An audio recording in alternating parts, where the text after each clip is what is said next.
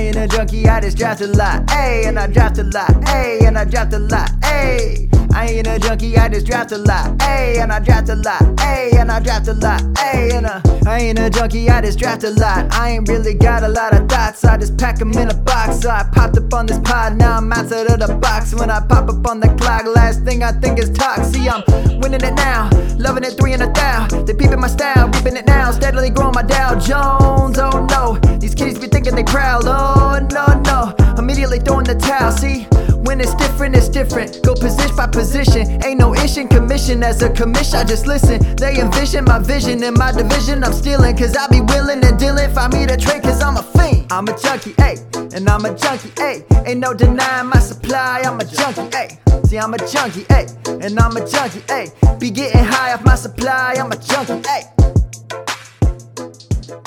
Hello, everybody. Welcome to episode 169 of the Dynasty Junkies podcast, a proud member of the Dynasty Addicts Podcast Network, or the DAP Network, if you will. And I do. Tonight, it is me, Andrew Hall, solo hosting tonight from the Dynasty Junkies in the A-Chair. We've got some different things we want to get into on the depth of Dynasty tonight. And I figured if we're going to start pivoting to the offseason and looking forward to how can we be better next year, and maybe you're in the finals, maybe you're in the semifinals. That's great. I'm happy for you. I'm not going to, be upset about that. But the majority of leagues, the majority of teams are out of it and are looking for the next year and trying to figure out, what can I do? How can I get better? How can I sharpen this? And I felt like we needed to get somebody on who's what I would consider one of the OGs of Dynasty and kind of go back to the basics. And let's start talking deep with some Dynasty news. We've got Leo Paciga on the show tonight at Siga_FF. Leo, how are you tonight, sir? I'm great. It's really, I'm really excited to be here and talk about some Dynasty strategy, because that's where I'm the most comfortable. Amen. No, and so am I. And I know you were one of the people that I followed probably early on in my time in Dynasty, about 5 years ago now, somewhere in there. I followed everybody that was DLF related and just kind of, dove really deep down that rabbit hole of Dynasty when I got in. I, kind of went a little nuts, maybe went a little too far with it out of the gate, but that's sort of what happens with Dynasty. It becomes an addiction. But I remember seeing a lot of the threads that you would put out, and just, I love the idea of how your mind works. And I thought at some point I got to pick that guy's brain. Like, man, that just seems like somebody would have a great conversation to talk about the basics of Dynasty and all of that. But before we get into some of the news this week, why don't you just let people know where you come from in Dynasty and what have you done in the space? I know you've been kind of quiet lately, but you're still playing. Is that right?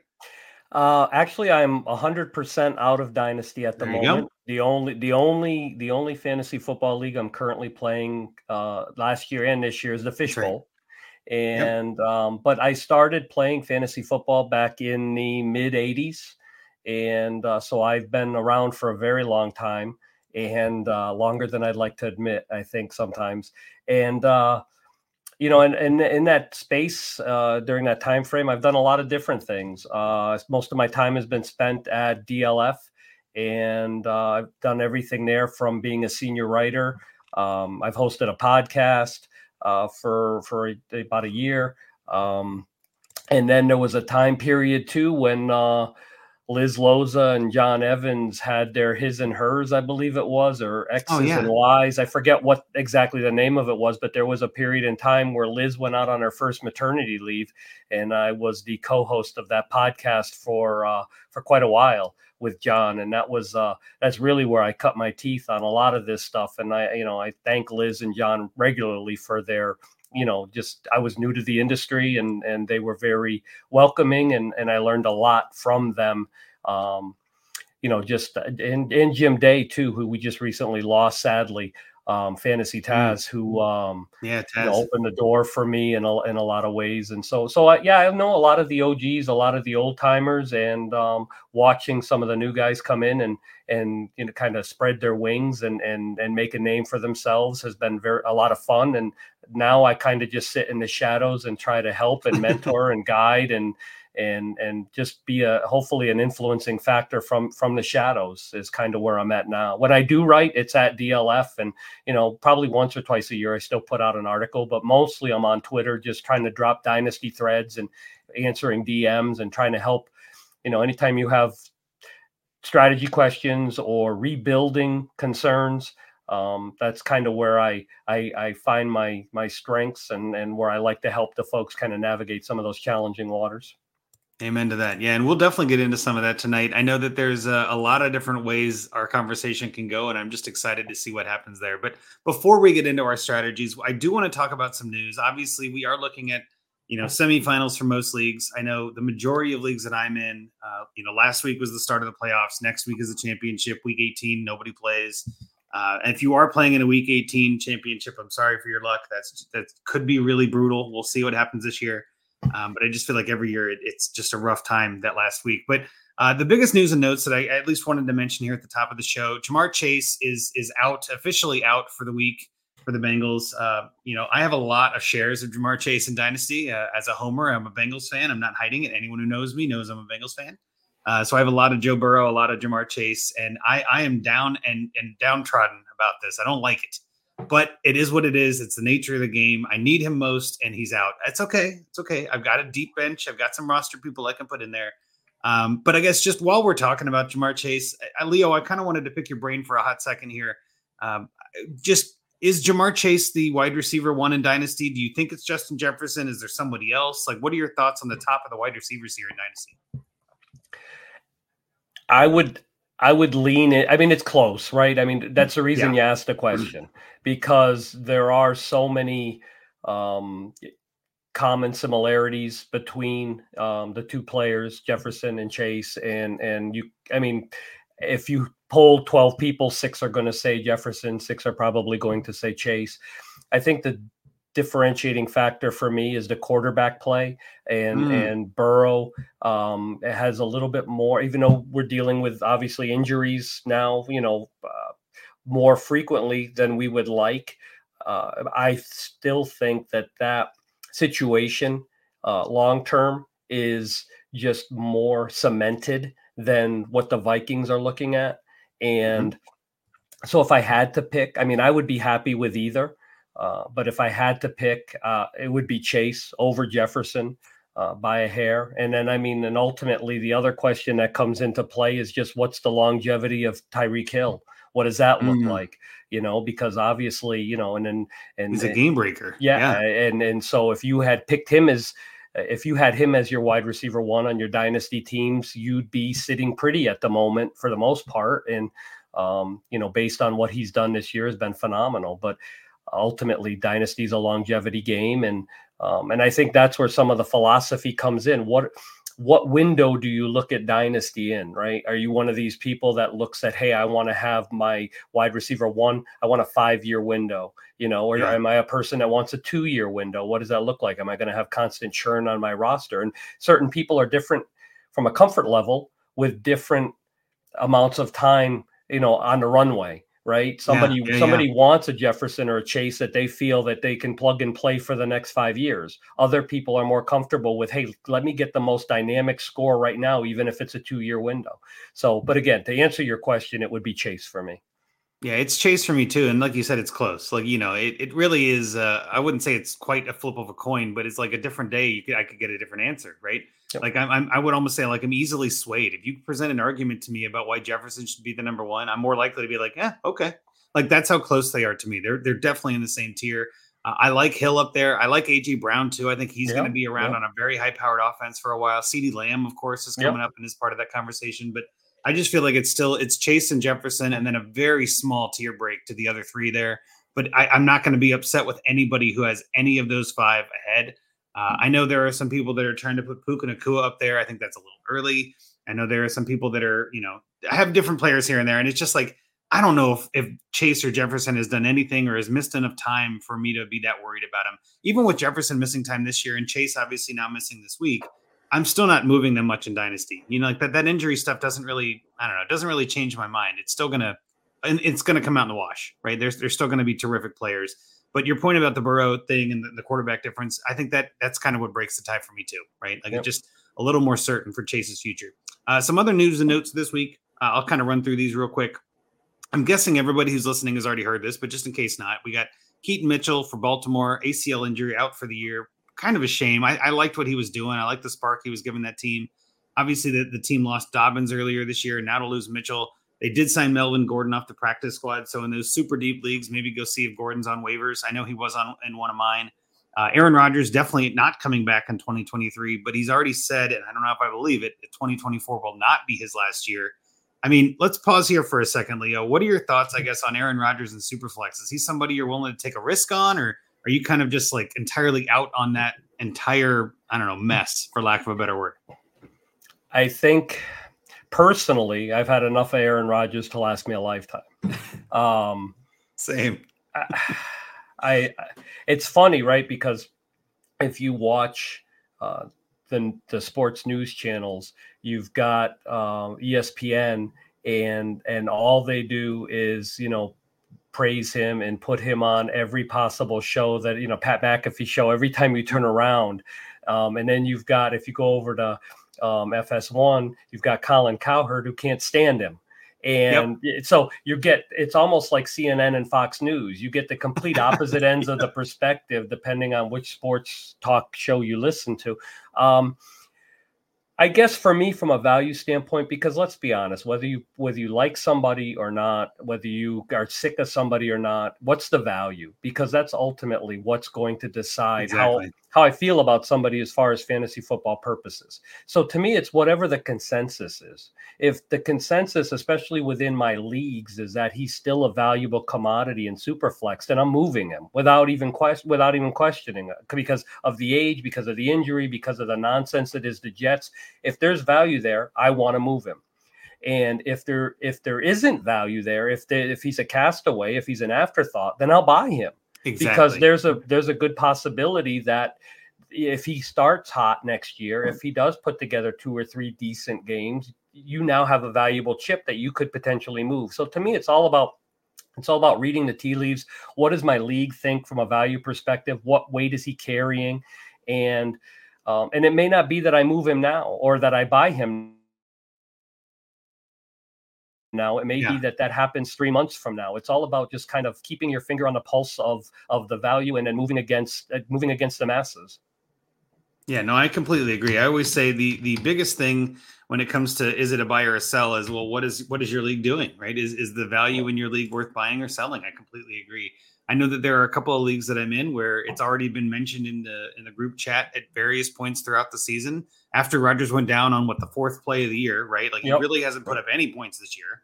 I mean, he barely even took a snap.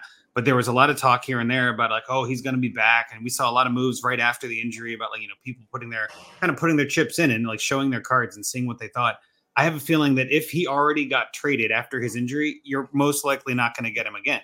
But if he's on the same team and hasn't been moved, there's a potential that maybe the guy is just wearing thin and now you can get him for less, right? So some of that stuff, kind of all that context comes to play. And I know we'll get into some of that with some of the strategy talk too, is that you got to know your league mates, as you always say. That is the biggest thing that you can always do, is just do a little bit of research, keep notes, which we'll get into. But yeah, if somebody in your league hates Aaron Rodgers, and he has Rodgers on his team, then now is the time to strike, right? Just be hey, you're not getting anything for him. He's a jerk. You're not going to like him. I'll take him off your hands for a third, right? Who knows? And that's the kind of stuff that you might send it, might get laughed at, you might get accepted. You never know. And why not send it? And the fact, so one of the things I talk about, and we'll probably talk about it a little more later, is there is information to be gleaned when you're dealing with league chats. Yes. or just emails back and forth, or text groups, or whatever it is that you have with your particular league. Because now that he's at the forefront, now that there's news going on, you can get a feel for, you don't have to send out offers. You can kind of get a feel and read the tea leaves. What does my league think of him now? If all of a sudden the person that has him rostered is bashing him in the chat, not necessarily his value, but just his demeanor, the way he's acting, the way he's playing against the, whatever vibe you can glean off of the group chat. Well, now you've got some idea. All right, do I want to make an offer? How is he reacting? So I think there's value in this time of year in places that you wouldn't normally think to look. It's not just going to be trade negotiations. It's going to be conversation that just takes place, especially as more and more teams aren't involved but are still part of the league. They tend to visit the message board or the homepage for whether it's Sleeper or MFL, and they tend to get involved in the chat because football's still going on. They're still part of the league. They don't just disappear. So, but they're not necessarily as invested because they're not in the championship. So there's a lot of dialogue taking place that you need to kind of watch. Yeah, and actually, there are some other news notes and stuff I put on the list, but most of them are really small and inconsequential. I think we'll use this as a pivot into when to pivot in a way too. Okay. And you mentioned it already. I mean, like knowing your league is a big piece of this, and knowing your league mates, and like you just said there too. Maybe sometimes I've done this a couple of times in my leagues where I'll just send a link to an ESPN article or something. No comment on it, no pro or negative, just throw it out there, kind of see what the fish are biting on. And then you get a guy that says something like, "Oh, he's a jag," or "He'll never be something." And I'm like, perfect. That's the info I'm looking for. Like, that's free information that you can use. So to your point too, like the league chat can be a very vital usage, especially in the off season when people are, maybe letting their guard down a little bit, or they're not really trying to win. And there's no contest this week. There's no matchup. There's like, hey, I can be a little loose with the words, right? And that's a lot of fun for me. Yeah, and I think the most valuable opportunity for you to kind of get some information is after a big trade takes place. Yes. In your league. If there's a blockbuster deal that takes place, first of all, if one team wins a trade from a lopsided perspective, that the team that wins usually likes to talk about it a lot. And that's when you can kind of get some, not just player values, but also like, well, so what do you do? Do you trust an outside source to evaluate your rookies? Do you do it yourself? Do you watch film? Are you analytics? What? So you can, somebody who wins a trade generally has looser lips at that particular time because they're feeling pretty good about the fact that they just made that trade. They just made that trade. They want you to know that they know what they're doing. So they tend to drop the wall a little bit. But the other thing is, again, big blockbuster trades gives you an idea. Like, oh, I would have traded this person if they had just asked me, or, it gives you an opportunity to kind of loosen the wheels a little bit and glean some of that information. So that's a huge time to gain tidbits is when some trades go down in your league. And on that note too, I'm a big proponent of no trade deadline in Dynasty. I don't think there's a need for a trade deadline. I know a lot of times we hear people that kind of come back and say, well, it's to prevent collusion. And I'm like, if you think not having a trade deadline, you think having a trade deadline is going to prevent collusion, you don't know what collusion is. Like, that's not going to stop anything.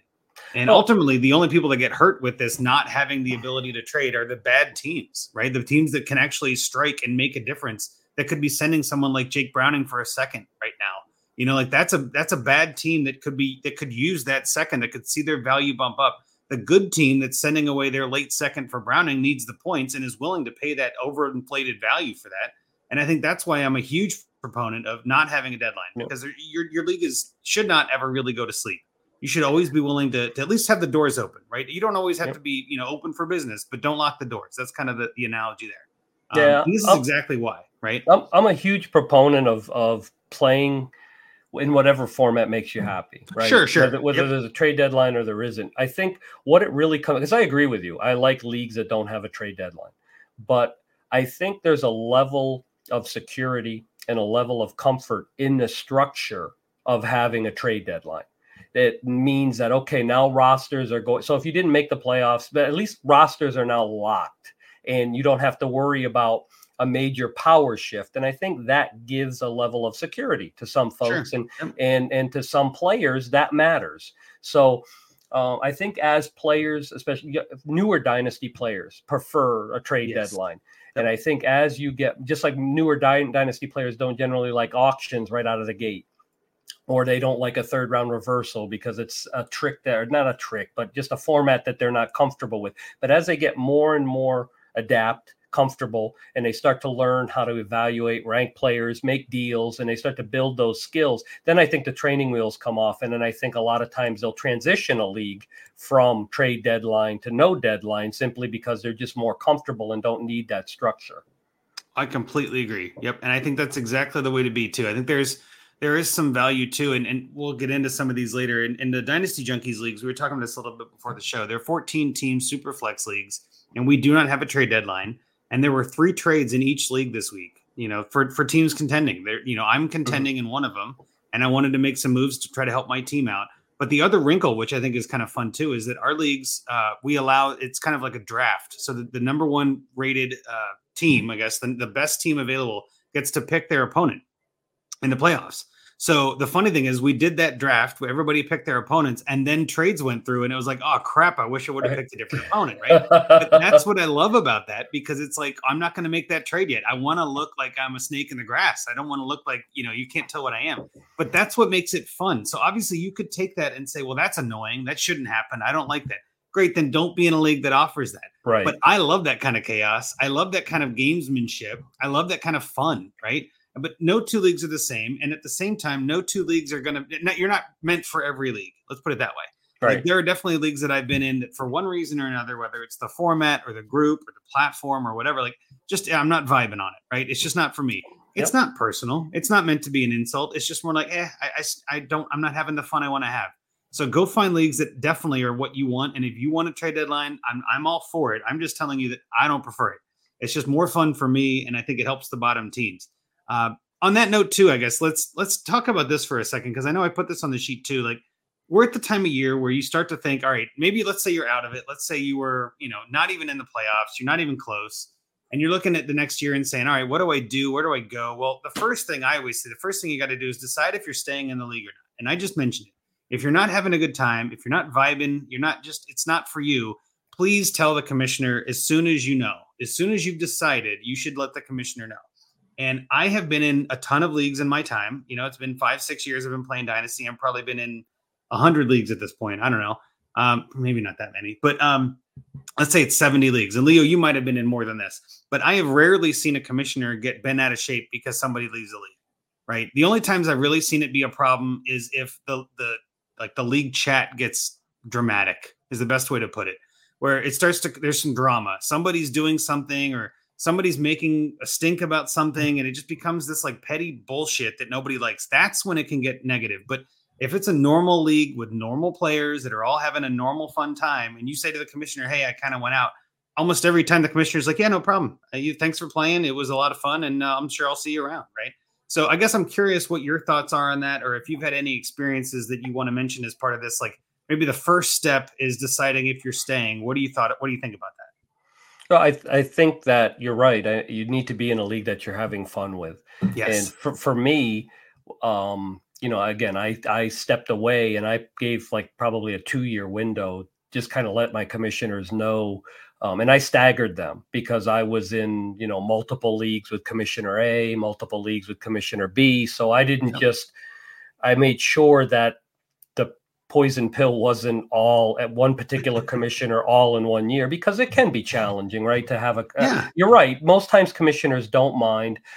They want you to find a league that you enjoy, but at the same time, it's challenging for a commissioner to restock the league with quality, active managers.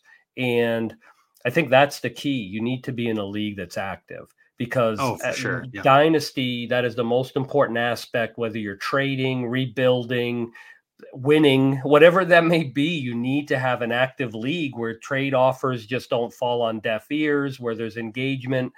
So I think that's important. The other key component to this with Dynasty is you have a commissioner that you trust, that you feel comfortable with. A lot of times it's important to have that next year paid for, because that really softens the blow. If you have to bring in a talented new manager, he's more apt, or she's more apt, to come in and say, I'll take that team, that rebuild over, if I know I'm playing for free this particular year, because that due's been paid. Yep. And it's a lot less risk for sure. So I think that's a key component. If you're in leagues with a lot of turnover, or there's turnover, that having that next year paid for is a big deal. And I also think the other thing sometimes managers want to go out and find a replacement. Like, hey, I'm going to bring somebody in, make your job easier. Well, sometimes commissioners so the only thing I would say is be respectful, because sometimes commissioners want to make sure they're bringing the right type of person in. And they don't necessarily want you to sell your team to the highest bidder and get a potential problem. So I think there needs to just be a level of respect that takes place between you and the commissioner and the other league mates, and just make sure that you can leave, but don't set the league up for failure because you're either being selfish or short-sighted. Make sure that you have the league's best interest, and then there shouldn't be a problem moving on. Completely agree. And that's why the first step is let the commissioner know, because there are definitely some commissioners that would prefer you to find someone or don't care. And then there are some that are like, oh, I've got a waiting list. I've got 3 or 4 guys that have already reached out that said they want in. Like, there's no skin off my back. And you don't know that, right? You may not know that at all.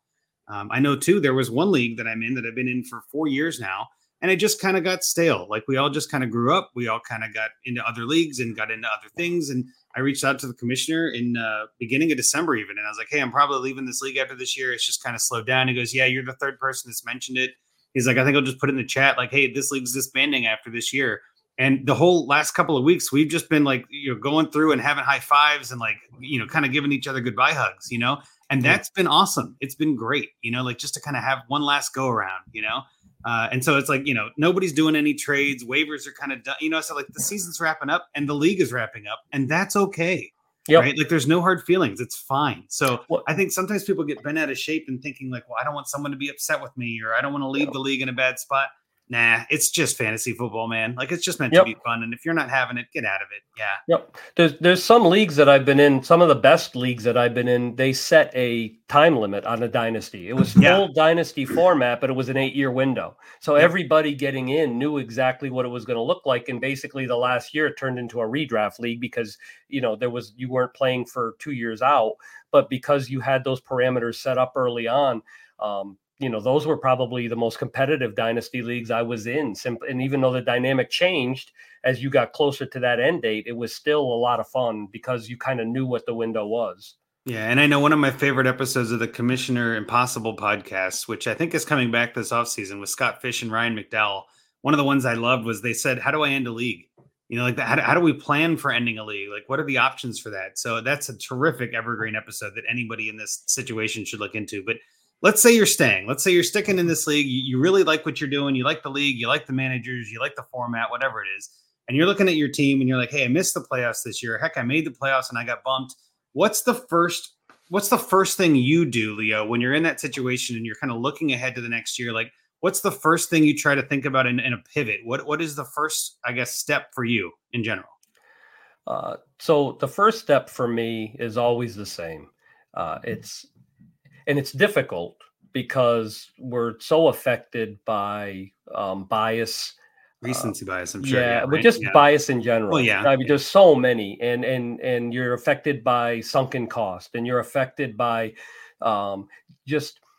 I don't want to say dishonest, but I think honestly, it's an exaggerated opinion of your abilities as a manager, and. More often than not, that's the most difficult piece for me to start to make a decision on a rebuild or on a pivot, is that I need to do a really hardcore self-evaluation on my abilities as a manager, where were my shortcomings, the decisions I've made, and then a really honest evaluation of my roster. Because it's easy to look at your roster and think that you're a potential playoff top 3 seed. In reality, you're not. And having that cold, hard look is difficult sometimes. Sometimes it takes having somebody else look at your roster. Sometimes you can't do it. And that's when you have a buddy that looks at it and says, nah, dude, it ain't going to work. And then, and I think that's important. Sometimes you need that second set of eyes. Completely. But that's the first step. You have to evaluate yourself as a league manager, and you have to evaluate your roster and make a decision. Am I 1 or 2 players away from turning this around? Am I a light it on fire and burn it to the ground situation? And you've got to make that decision. And the best way to do that, I think, is to map out your players. Just put your roster up and grade them. Grade them, and then take a look at the rest of your league and figure out, what does each roster look like? Is each roster, like a 90 and I'm a 75 when I total everything up? I think that's important. I think you have to look at the other rosters in your league, not just your own, and to add context, and then figure out, where does my total strength lie? Where are my weaknesses? Is it positional? Is it age? What is it that's my weakness? And then build yourself a strategy, because we all love to trade. Trading's wonderful, but trading without a plan is just a waste of time. Yeah. So you have to have that time. So I think that's the key. Evaluate yourself, evaluate your roster, compare it to the rest of your league, and get an idea of where you fall, and then start to isolate, where are my areas of weakness. For sure. Yeah. And fans of the show are going to be familiar. We do a Find Me a Trade segment most weeks. We're not doing it right now because it's the playoffs and it gets kind of wonky because this doesn't come out in time for any action to happen for some people. And it just gets it gets around the axle a little. So we just kind of let it take a break. But we do exactly that. When we look at a roster, when a listener sends us their league, we look the whole league up. We look the whole thing up on MFL or Sleep or whatever. We pull up every team and we look across that to try to find a trade. And in doing so, you can tell pretty quickly this team is contending or this team is not contending. There are a couple of times where we've disagreed on the show where I'll say that, hey, I think this team can contend with a piece or two. And, Rocky or Drew or Scott back in the day even would say things like, I don't think so. I think we're more than two pieces away, right?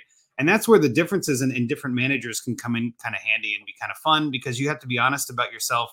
And that can be tough because almost every time at the end of a season, I feel like I've always got all the players I wanted on my team. I went and traded for them. I added them, right? Yep. So the other thing that I like to do, and it's in that same vein, I like to look at points scored. Like, let's take some emotion out of this. Like you said, let's get this biases away. How did my team actually perform? Like, if I made it to the playoffs, let's say I was, let's say it was a 5 seed and I lost last week, but I'm looking at the scores and I'm like the 7th or 8th best score. And I got kind of lucky on record or something, right? Or the opposite. Heck, let's say I'm number 1 in score, but I got the 5th seed and got bumped early. Those two pieces of information are drastically different results to me.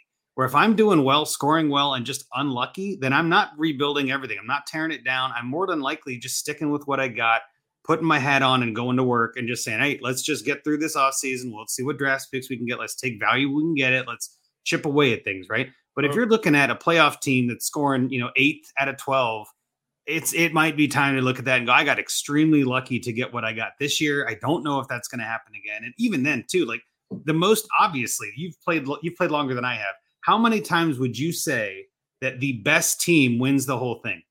And not very often in my book. It is almost always some amount of luck that wrecks some championship team's chances, right? Yep. So you have to get a little lucky anyway. So by that, I mean, you don't have to have the best team in the league to win it. And I think you put it perfectly. Top 3 is all I'm looking for. Just put me in the hunt. Make me in the top 3, top 4, even in some leagues and 14-team leagues. I don't mind being what I would consider top 4 in that grading scale, because then you can just get lucky enough maybe throughout the season to catch enough heat, to pick up the right waiver guys, to dodge enough injuries. If the best team in the league always wins, no one would play this game either. Let's be honest. It's kind of that part of the chaos we all enjoy. But ultimately, I'm agreeing with you 100%. If you think you're a contender, what does that do for your offseason, Leo? Let's say I'm looking at my team and I like what I see. I'm doing well. I'm getting high points. What would you say as a contender is your next step before the draft even comes up?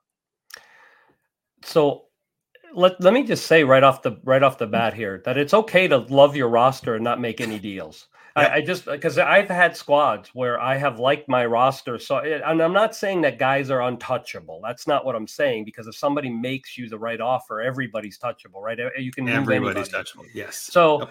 but it's okay to need that wonderful offer. Like, right, they were talking about the Detroit Lions offensive coordinator, and he said I wouldn't consider, or there's some rumor that he wouldn't consider a coaching job for less than $15 million a year or whatever it was. Well, why would you? You've got a perfect opportunity. Why would you take a crappy job?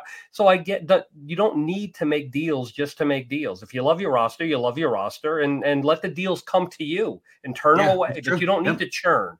That said, if I'm a contender, there's 2 areas I'm looking at if I'm a contender. I'm picking my weakest. I'm not a perfect lineup in May guy. I think those are easy targets as trade partners. But what I am is strengthening my roster in May or strengthening my roster in February. I've already graded my roster because that's part of my end of season plan anyway. I know I've identified where my weaknesses are. Okay, maybe I need some tight end depth because I have no contingency plan if my starter goes out, so bottom line, I'm just looking to make sure that wherever that weakness is, I'm going to strengthen it. And how am I going to do that? Am I going to do it through a trade? As a contender, that opens up a little bit more viability for aged players because you can carry some seniority on your roster if you've got a good balance and you're a contender, because you are kind of in it for the next year. So it's okay for that. So that kind of opens up a whole player pool that wouldn't necessarily be a target for you if you weren't comfortable with your roster. The other thing is draft picks. What does that look like? Because that becomes the next biggest poker chip to move, to put into the middle of the table, because that's the next big component of a dynasty season. And that's, where the value is at the moment when you're coming out of February into March. So what does that look like? Do I have assets I can move? Do I have an asset in play can I buy a high first round pick because I do have depth at a particular position?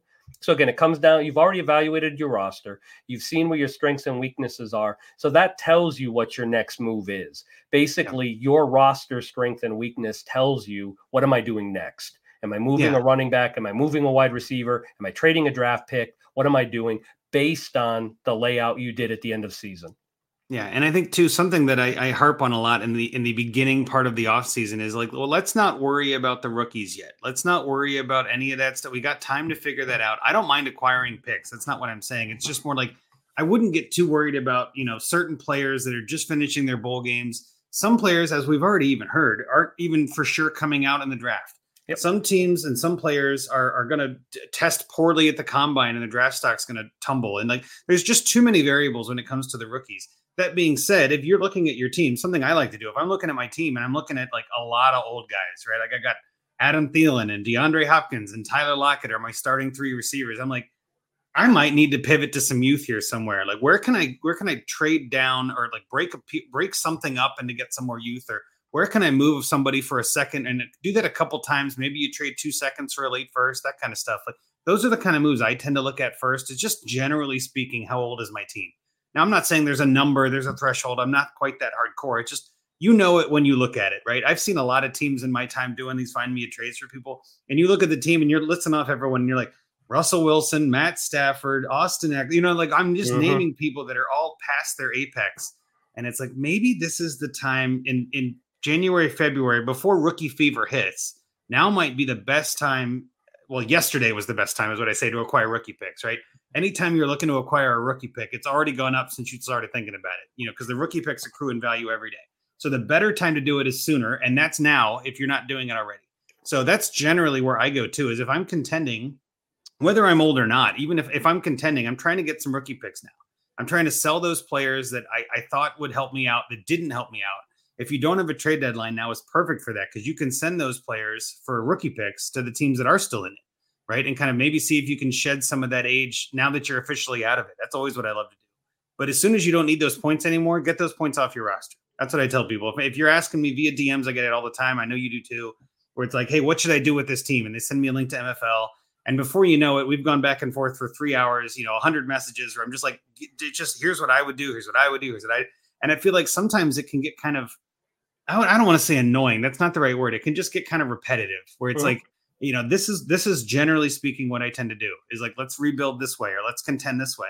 On that note too, I've seen a lot of teams, a lot of people even, or a lot of managers that have been in my DMs for what I would say years now, that I feel like are just in a perpetual rebuild. So I want to pivot to the conversation on that too, is like, let's say you're looking at your team and you're not happy with it. Let's say you look at your team and you finished 10th out of 12. You had a bunch of injuries, bad luck, whatever it was, right? You're just not scoring a bunch of points. Maybe your team is young, but just not there yet. You got guys like Quentin Johnston or Bijan Robinson who underperformed, like these guys that are young and have value, but just didn't score any points, right? If you're rebuilding, and I want to ask this broadly, but also specifically, if you're rebuilding, Leo, how long do you generally consider a rebuild? How long should it last in your world?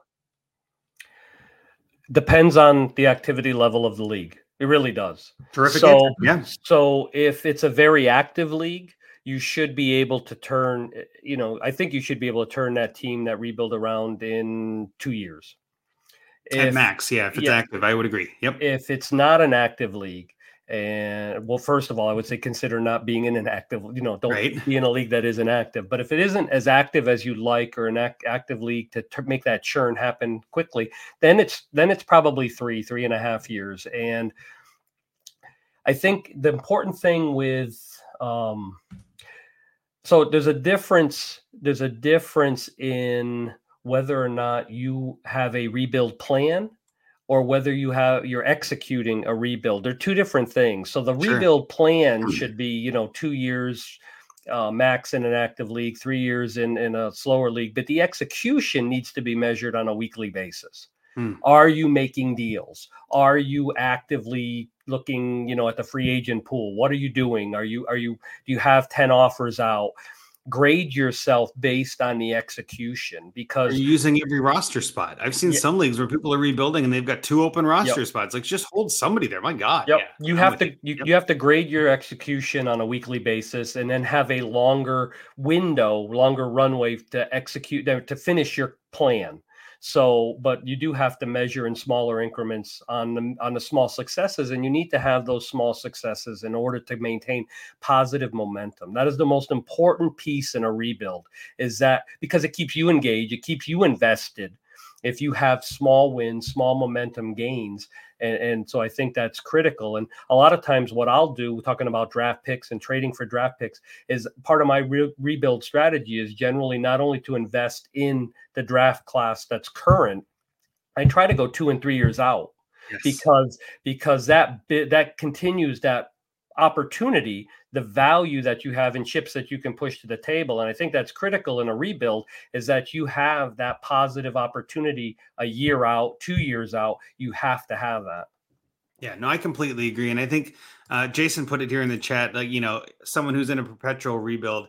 I feel like sometimes the reason that I see managers in a perpetual rebuild and kind of in that rebuilding every year method is like what you just said. There's no execution plan. The trades that they're making are just kind of like spinning their tires in mud, and it just feels like they're never going anywhere. I think too, sometimes, and I'm guilty of this as much as anyone, but sometimes I will make a trade just to make a trade, right? Sometimes I'll be out with friends on a Friday night, having some beers, a trade offer comes on my inbox, and I'm like, you know what? I haven't scratched that itch in a minute. Let me hit accept. Oh crap. I thought I was getting the other side, right? Those MFL emails, I've done that before. Or like somebody sends me an offer and I'm like, I wonder if I can get more, but you know what? I don't feel like doing that right now. I'm not in the right mindset, or I'm doing something. I'm on vacation. Where let me just accept and move on. Like, no. Take the time. You've got the time. Don't rush it. I think sometimes people too, especially in a perpetual rebuild mode, they want to do it in 1 year. They want to try to get back immediately. And then a couple of trades maybe don't go the right way, or draft picks don't pan out right away, or one little thing happens and they just go, screw it, I'm doing it again. And it's like, if you're going to be rebuilding every year, just play redraft. You know what I mean? Like, what are you doing in Dynasty? Because really the whole point of Dynasty is being able to turn what could be nothing or your own team, injuries and things happen, turning it into a dynasty. That's why we call it that, right? Is to turn it into a contending team. And to be honest with you too, I am much more a fan of taking over orphans than I am of drafting. I'd much rather take over a team that has been raked over the coals and only has one good player on it and spend 2 years rebuilding it. That is the fun part for me, because I like making trades. I like making moves. I like getting to know my league mates. And we can talk about that too. Getting to know who you're playing with is a huge part of this, right? Reading all the tea leaves, like you said before, like getting to know the people and their skill sets and attributes, and like, what do they tend to look for? Are they the kind of people that when a news blurb comes out about somebody in March, they're responding like, oh, hell yeah, he's going to blow up this year. Let me send that guy an offer from my guy that he just said he liked, right? Like that's the kind of timing to do that. And I know you've got a lot of stuff that you talked about on Twitter, and maybe this is as good a time as any to mention it, but what is your process for getting to know your league mates? Like, how would you tell someone to do this if they've never done it before? So the advice I give is to start small, because you don't want it to be so labor intensive that you don't see the value in it or it turns you off. And so I always say start small. Pick your favorite league. Pick the league that you're trying to do a rebuild in, whatever that looks like. Or the most money, or the most friends, the longest. But pick one league, and then start to take notes. And whether you do that, like I'm an old fashioned guy. I like a notebook. I like a pen and paper. I take notes. Some people want an Excel spreadsheet. Some people want to have, some form of a Gantt chart that they can track it in. It all depends on what you're comfortable with. My son looks at me, my son's 28, and he's like, Dad, you writing a notebook? So I mean, it is what it is, right? But so that's the key though. So there's a couple things that I like to track. I like to know who's a skilled drafter.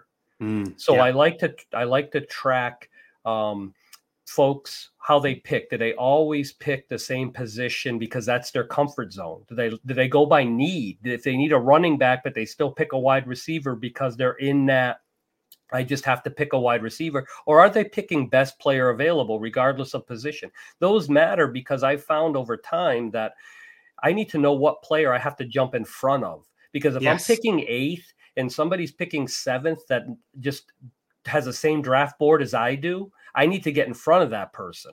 He or she. I need to get in front of that person, and I need to make sure I'm picking 6th. So that's important. And I think negotiations matter, because most negotiations, first of all, you need to know what door to knock on. If you have an owner, a manager who's risk averse, you have a manager who's willing to buy risk, you need to know that. Data sets matter. They help narrow the field, and you're able to knock on the right door. That said, you need to be able to know the right door, and you need to be able to craft the right offer. If they always like to sell rookie picks, you need to know that. If they always want to buy an aging vet for the title run, you need to know that. Those are all components. And are they the deal makers? I talk a lot about making sure that if you're trading for players, and I don't mean to ramble here, but if you're trading for players, if you have 2 players in the same tier and that you're okay with, that you see as a value, and one manager is extremely active and is quick on the response and has made a lot of deals and is a wheeler and dealer in the league, and you've got another player that's in that same tier, but the manager that has that player rostered is one of those that has to win every trade, or has to, you have to send 14 emails to get one response, or they counter with something that is just so ridiculous that,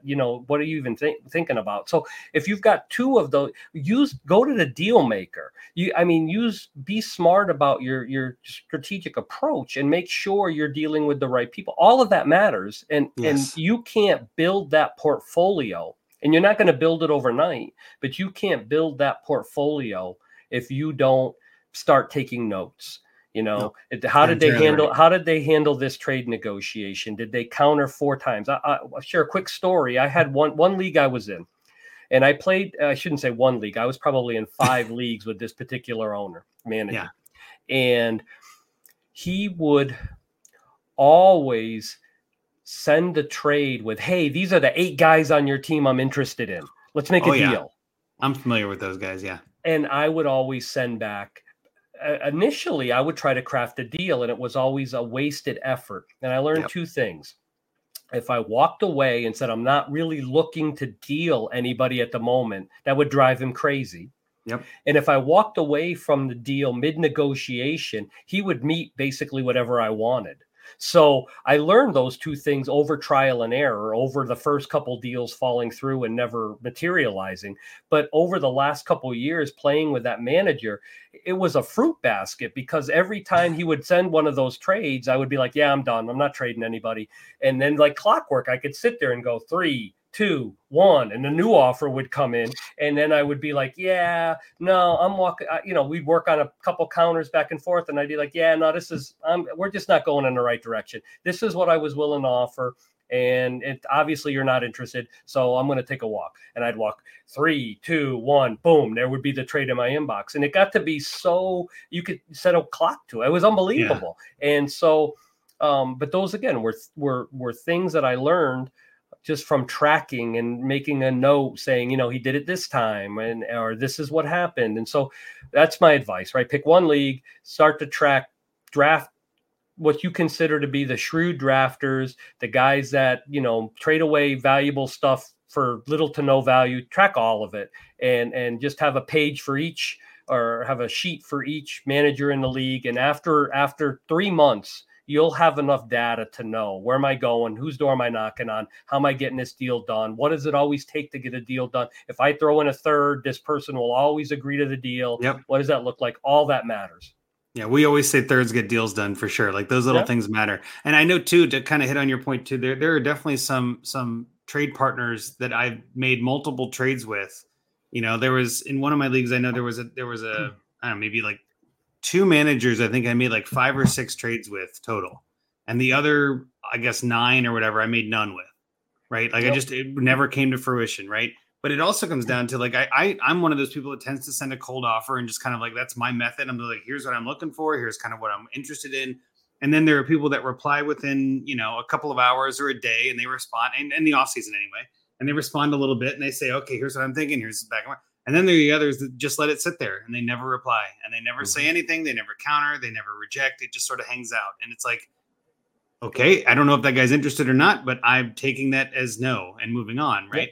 And so on the other end of that, what I always tell people is be that guy in your league that everybody knows they can come to for a trade. You want to be known as the deal maker. You want to be known as the guy that's the one guy. When you're looking to make a trade, I want you to think of me. Yep. When you think I got to sell Tyreek Hill before he falls off that age cliff, let me send Andrew a trade because I'll bet he'll reply. That's what you want to be in your league. You want to try to, I always tell people, you want to be the most active manager in your league if you can.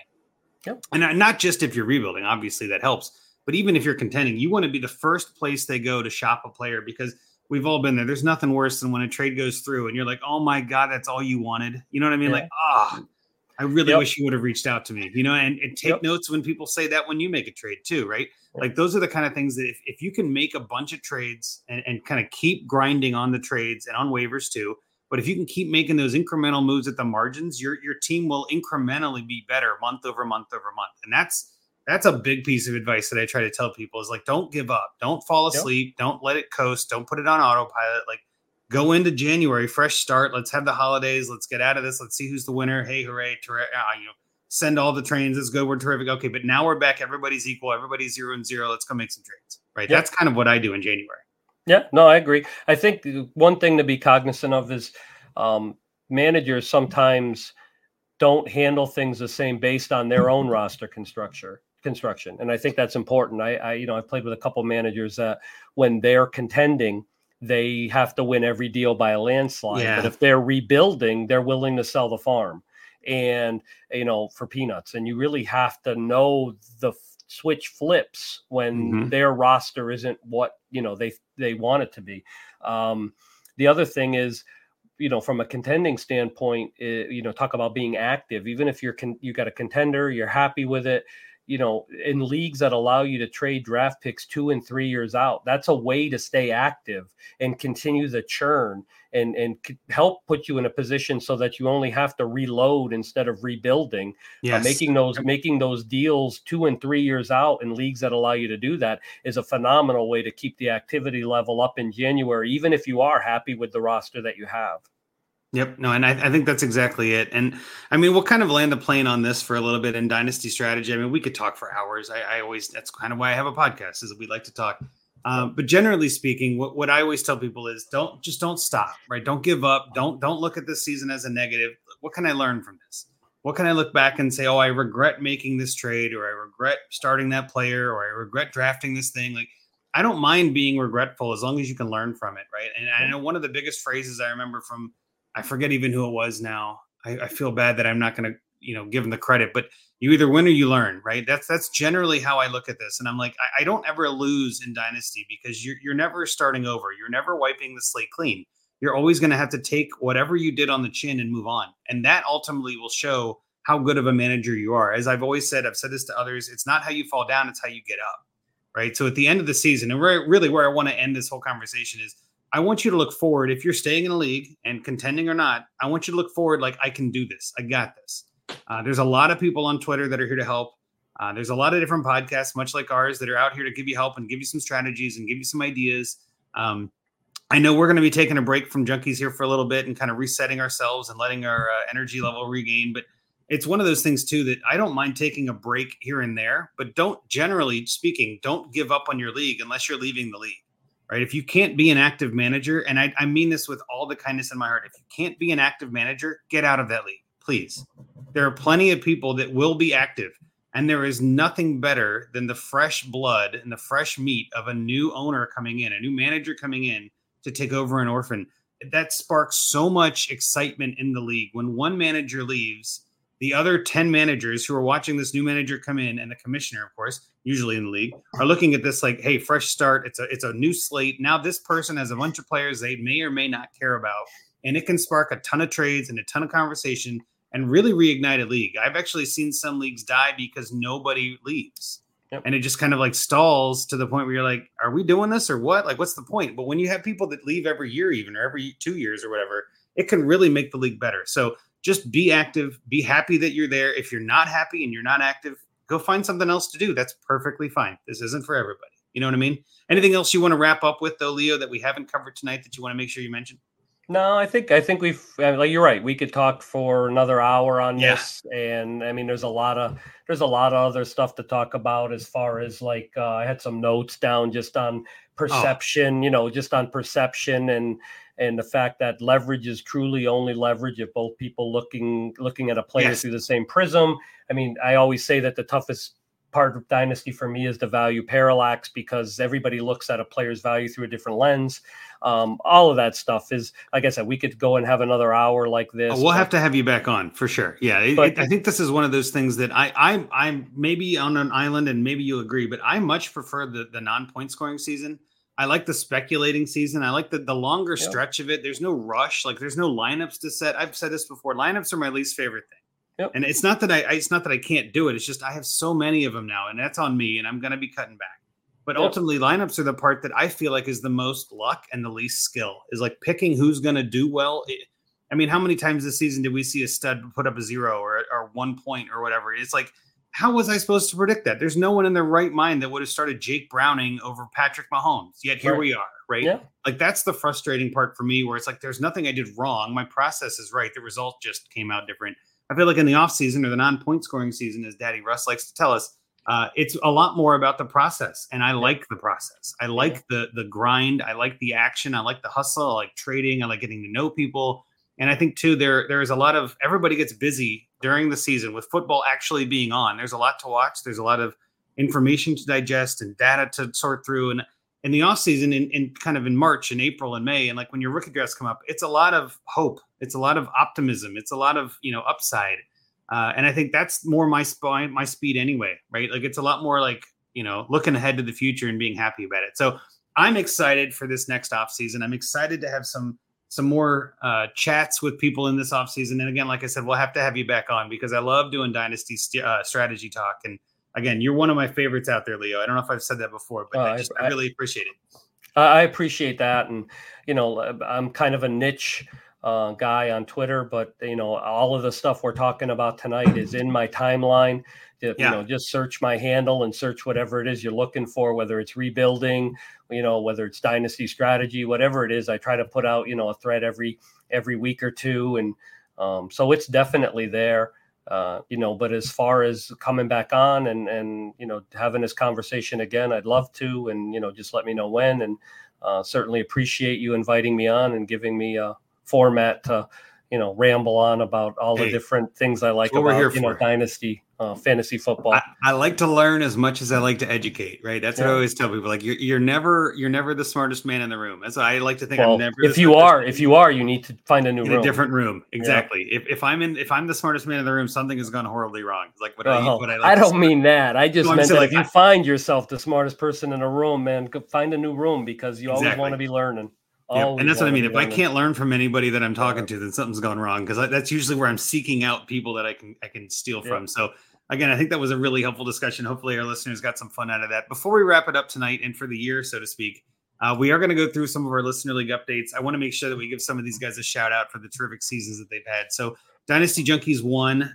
Jerry Shea, still the number 1 seed, is facing Funky Bunch this week, who beat Dr. Toboggan. That was a fun one. He beat him pretty handily, but also the number 3 seed won over the number 6. That happens. Our joint team, Rocky and I, are sharing Dynasty Junkies 1. We got to buy the number 2 seed, and we're facing off against Beats by Ray. So he's the number 4 seed. So 1, 2, 3, and 4 all advance in DJ1. I think it'll be a fun finish to the season. And again, thanks so much to you guys for being the OGs on this one and going way back with us in DJ1. Dynasty Junkies 2 is a 14-teamer. This week, we in 2 and 3, I think we both do a draft for the postseason, which is kind of fun.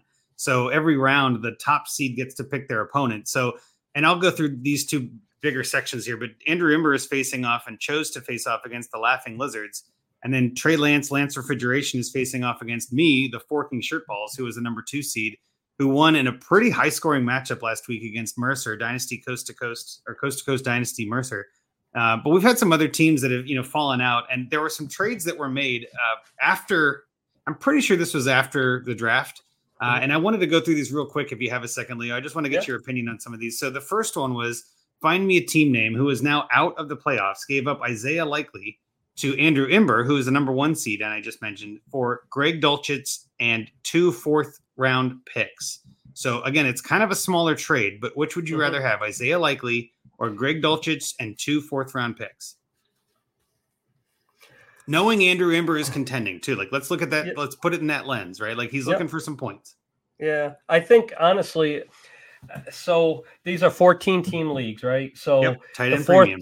So the tight end premium factors in. The fourth rounders are a little bit devalued simply because you're not talking about a 12-team league. I think with Andrews' health issues over the course of the last couple seasons, I think I'd rather have Likely than Dulcich than the 2 fourth rounders. I would too. I'm likely to pick Likely on this one myself. And again, this is one of those perfect trades of why you don't have a deadline, right? Like, let's go add a little bit of points. Let's go trade some bench depth. Dulcich is on IR, and 4th-round picks, like you said, are kind of crapshoots anyway, right? Yep. So I thought that one was a fun one. And then yesterday, I made a pretty good trade, and I made another one today. So last night, actually, I accepted this one, and I wanted to sleep on it. Then I'm like, nah, screw it. Let's go. So I'm in the playoffs, as I mentioned, the number 2 seed, facing off against Trey Lance Refrigeration this week. And I've got a team that could be better. So I sent Bijan Robinson and CJ Stroud, 2 monster players in Dynasty right now, right? Those are 2 guys that are getting a ton of attention. Bijan Robinson and CJ Stroud for Trevor Lawrence, Jahmyr Gibbs, and Zay Flowers. And obviously the Stroud is better than Lawrence in most situations. Now we're thinking he may not even play this year or may not play this week. Gibbs and Robinson are pretty close, but most people have Bijan ahead. So that Flowers is kind of like that filling the gap piece. And I'm looking at this as a contender and someone who wants points this year. I thought it was a good move. What are your thoughts on that one, Leo? How bad did I do? I mean, it's close. For the reasons you mentioned, I do think that if it had been me pushing Bijan and Stroud out the door, I would have wanted something other than Zay Flowers to push it over the top. And whether that was 2 seconds or whether that was adding a third on my side and getting a first back on the other side, even if it was adding a late second on my side and potentially getting a late first back on the other side, I think that's the bump I would have been looking for. In the whole scheme of things, I think Bijan is devalued, obviously, because of Arthur Smith. And if he's replaced, what does that look like next year? And I think you lost the trade potential of Stroud in the moment, because I think that his value only goes up in the offseason in Superflex. So the fact that you're missing that window is why. And again, it's not a bad trade. I mean, because Gibbs may ultimately be better than Bijan anyway. Sure. So, but I just would have wanted a little bit more of a bump than Zay. But I mean, ultimately, Zay could end up being, the number 1 in Baltimore for the, next 5 years, and you end up winning this deal by quite a bit. Well, and I was looking at this too. Like, Bijan has been I'm so frustrated with him this season. And you're entirely right. He is devalued, as is CJ Stroud with this injury and things like that, right? So I'm looking at this like, if I'm going to contend, if I'm really going to go all in, and Andrew Imber in this league has a hell of a team, I feel like I need to go for upside, and I need to do it now. 14 teamers get tricky, especially in Superflex. Quarterbacks are hard to come by. And I do think Trevor Lawrence is the real deal. I think he's going to have a nice bounce back season next year. And I'm with you. I think Gibbs could be better than Bijan. We don't know that yet. The other receivers on this team, though, were Tyreek Hill, Jamar Chase, and AJ Brown. We're like above Zay Flowers. So I'm like, I'm not going to be able to get up to one of those guys without giving up a lot. We did go back and forth and eventually ended up not coming up with anything. And I landed on Flowers. I'm like, close enough. But then this morning, the same manager sent me some offers for Tyreek Hill. And I was like, I was kind of looking at Hill and I couldn't quite put something together. I'm like, well, hey, this door is still open. Maybe I can still figure something out. So the next trade was with the same manager. This morning, we made a trade. I sent my 24 first, which is likely a late 24 first, Trey McBride and Jalen Guyton, just kind of as a filler, for Tyreek Hill and Tucker Kraft. And this one I was actually happier with. And I knew Corey was the one that made the trade with me on both of these. And I feel like if you put it all together, it makes it really confusing. But I think these 2 halves of the trade are still pretty even.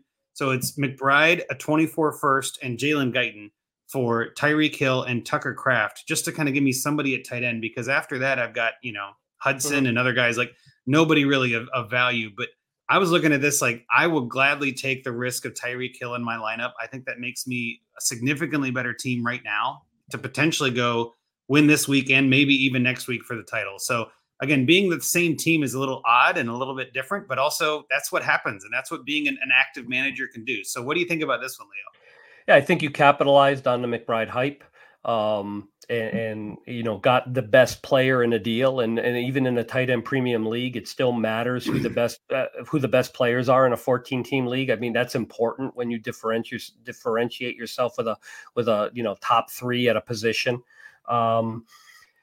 So I think you won, and I think ultimately collectively with what you traded earlier with what you traded now, I think it evened things to some degree. The only thing I would add to you about this whole situation is don't nix a trade in your head because you're being rational. And I think that's just something that comes over time. You can talk yourself out of making an offer because you don't want to seem unreasonable. Yeah. Like you would say, I would never make this deal, so there's no way I'm going to ask for Tyreek because that just doesn't make sense. You basically talk yourself out of an opportunity, even if you don't put it in the trade itself. Put it in the comments. Just say, I really would like to find a way to get one of your top three receivers, but I just don't see a way to make it work. Because then at least you express the interest. But again, I think you rebounded, and I think that ultimately, collectively, I think you came out with a slight advantage. Well, and two, just with the way that this trade talk specifically went down, and obviously this is not going to be indicative of every trade, but during the first trade talk, when he was like, well, I'm not really interested in giving up Gibbs. I'm like, well, what if I add Bijan? And then he's like, oh, now I'm interested, so it kind of, you go back and forth and you start to open up doors that you maybe thought weren't opening. And I think too, when we were talking initially, there was some talk about adding Tyreek in that first trade. And it never really came together. It just didn't really feel right. Okay. And I was also like, you know what, like CJ Stroud, I really like, but he's kind of spotty right now. And I kind of want to make sure I get the points. In 14 team, I got to get a QB back. So in my head, it was like, I don't like giving up Bijan and Stroud, who are probably the best two players in that trade. But in my head too, I was like, well, then if I can come back and get Tyreek on that next trade, I feel like it balances out. And that's what trades should be. It should be like a little give and take. You don't always have to win every trade. And I think that's the best, piece of news, I guess, from this. So that's where we'll land on DJ too. So again, my team is significantly different than it was when they drafted teams, which is what makes this kind of fun. So again, that could make a difference. Maybe I lose anyway. We'll see. Do you think there was a little recency bias in your Stroud assessment? Just out of curiosity. I would say it's not necessarily recency bias. I think it's more of I want the points, and Stroud may not put up the points. I got you. My other QBs are a little bit shaky, and I was expecting Trevor Lawrence to play. He might still. So I don't need him, but if I don't start him, I'm starting Danny DeVito's son Tommy. You know what I mean? Like I'm looking at a little bit of a reach. But my logic too is if I can get Tyreek on that team, I feel a lot better about my upside. Yep. Like he can go off for 35 points. He's trying to get 2,000 yards this year. He missed a game. He's going to need the yards. So that's the talk on DJ2. We'll kind of wrap that up, and then we'll pivot to our last league, DJ3. This one, again, we had the draft and everything, which was kind of entertaining. So the best team, the best hooker, who's been the best all season, chose the real Jason Real People, who was in the comments earlier. So that left Craig Booker and Matt Cisco to kind of face off in the other matchup. It's kind of funny, actually. Our DJ3 team was in the playoffs as the number 4 seed and lost to Real People, lost to Jason. So congrats, Jason, on beating us. But after that draft was done, Jason went out and made a trade, which changes things in my mind. I'll get to that. But we'll start with that one. So after the draft was done and the best hooker knew who he was playing, Real People gave up Tank Dell for Rashee Rice, straight up 1-for-1. And that obviously is a win now for win later kind of trade, right? Mm-hmm. Tank Dell is on IR. He's not playing this week for sure. Rashee Rice is probably a top 20 receiver at this moment where things are with Kansas City. There's a lot of question marks about both of them heading into next year. But Leo, just kind of in a ranking sense almost, which would you rather have in Dynasty long-term and short-term, Rashee Rice or Tank Dell? Dell by a small margin, but I think when you factor in the no trade deadline, what that implication is for the rest of the season, then I understand why you would want Rice, but I mean, they're close. You're not talking about, 3 tiers away. So absolutely understand why you'd make the deal. Yeah. And that's kind of where my thought was when I saw this come through. And then of course it lit up the group meet chat because, Kyle, best hooker, was like, oh man, I wish that trade would have gone through before. I would have chosen different. And I'm like, that's what makes it fun. Like that's the whole craziness of this. So that was kind of entertaining. Another little trade was Kyle then after that trade decided to trade away a 25 third for Ty Chandler. And again, I love this as a response to that trade and saying, okay, well, now I've got to do something to maybe add a little bit of points to my roster. So he sent a third for Ty Chandler to the recovered Ridley Truther, who put in the chat, like, any, any third gets Ty Chandler, right? Just one of the, and I love when people do that, like auto accept, first one to get it, like just, so again, I think that was a clever move by Ridley Truther, but also by Kyle then to say, all right, you're going in, I'm going to have to, let's add a little bit to my roster too. Let's make sure I've got some depth, because Ty Chandler looked pretty good last week. He might be the top dog again. But again, as a contender, as the best team in the league, which would you rather have, a 25 third or a Ty Chandler? I think, all things factored in, playoffs and everything, Chandler now, obviously, I guess what I would say is the managers in this league obviously know what they're doing, right? Because that's a good value.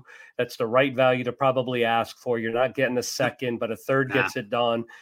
So props to them for being able to orchestrate a good value deal.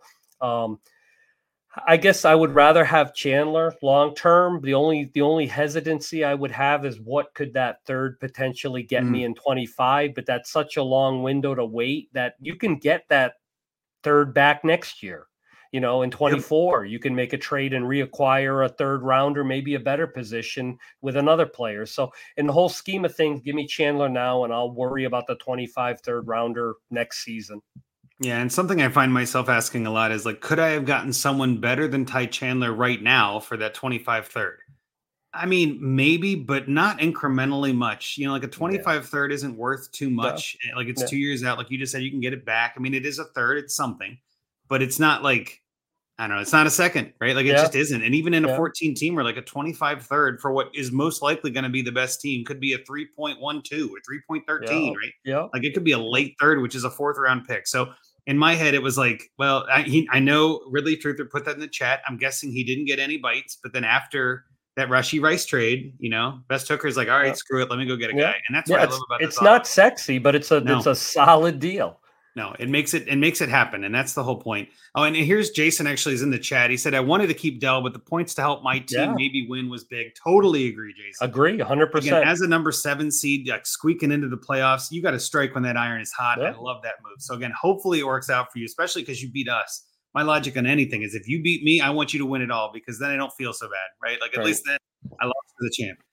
The last trade was another playoff team looking for some win now pieces. So again, our team lost this week. Dynasty Junkies 3. Our team lost to Jason, like I just said.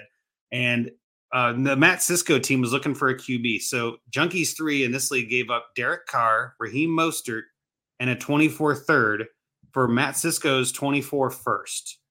And the logic was here, again, we're giving up a QB without getting one back, which I always hate doing, especially in 14 teamers. Mm-hmm. But Derek Carr makes me nervous. I mean, he's not playing terrific tonight, but he's playing, which is more than some. Raheem Mostert is 31, still looking great this year, but we don't know what the future is for that. It could be Devon Chains after this. And I was looking at this. I was the one that made this trade. I was looking at this like maybe another rookie pick would help our team. We need to do something to get younger. And so I'm willing to give up some aging assets to just kind of kick it to a rebuild. We're obviously not dominating this year. We had the lowest score of the week in the finals, in the playoffs. Like we're just not where we need to be. So I'm like, you know what? Let's screw this. Let's pivot to a rebuild. Let's get another pick and see what we can get with that. So again, Derek Carr, Raheem Mostert, and a third for a first. What do you think, Leo?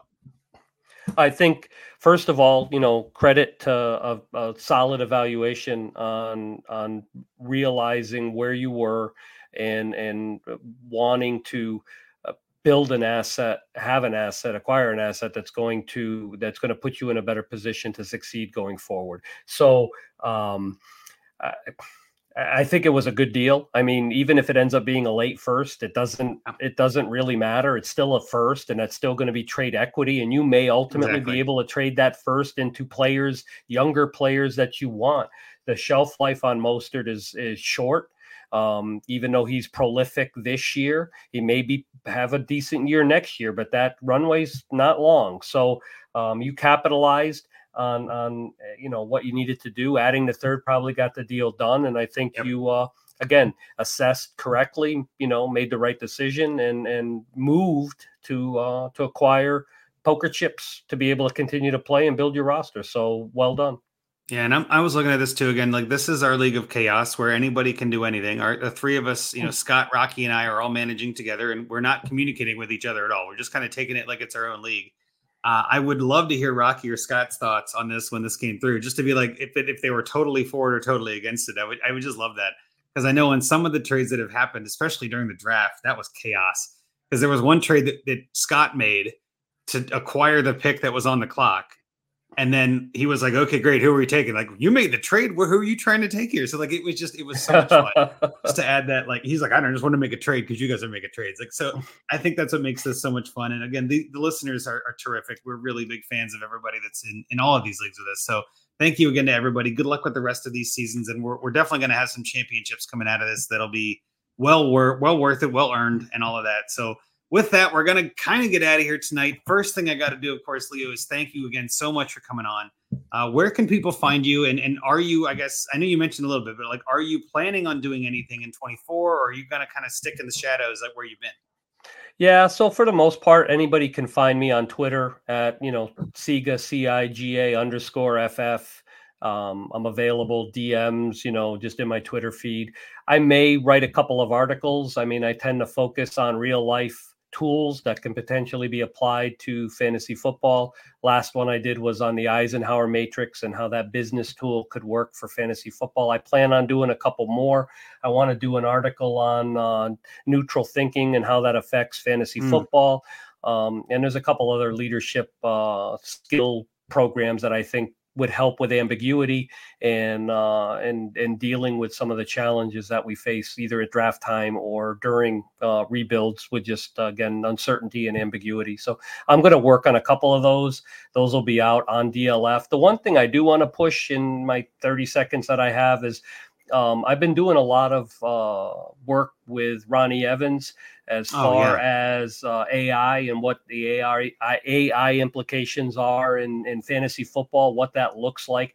How does that help when it comes to statistics and analyzing, and how can AI help make us better fantasy football players? So I would just encourage anybody. Ronnie's a great guy. You can follow him at Ronnie. It's Ronnie A Evans on Twitter. So go ahead and give him a follow and reach out if you have any AI questions on how it can impact fantasy football, writing articles, working on statistics.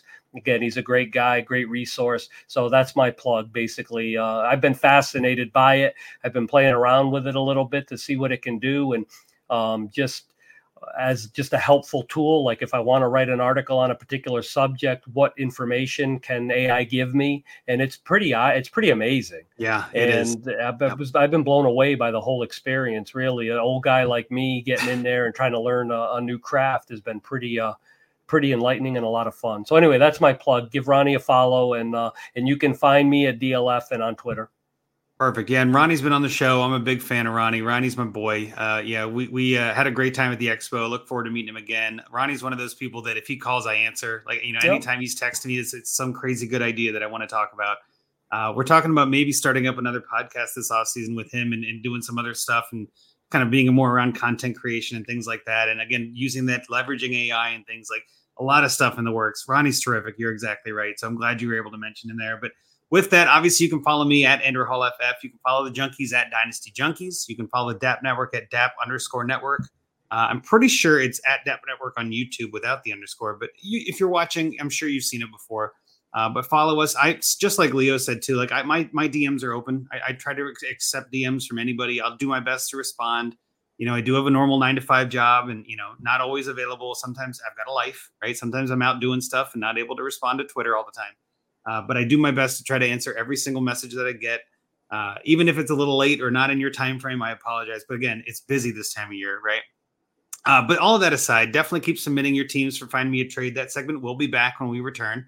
Definitely subscribe, rate, review, do all that kind of stuff. Thank you to the people in the chat. We had Bob Gilchrist, who's been on the show, Jason Reel, who's in our league, a couple others in there too. So again, thanks so much everybody for coming out. And with that, we're going to say it. Junkies out.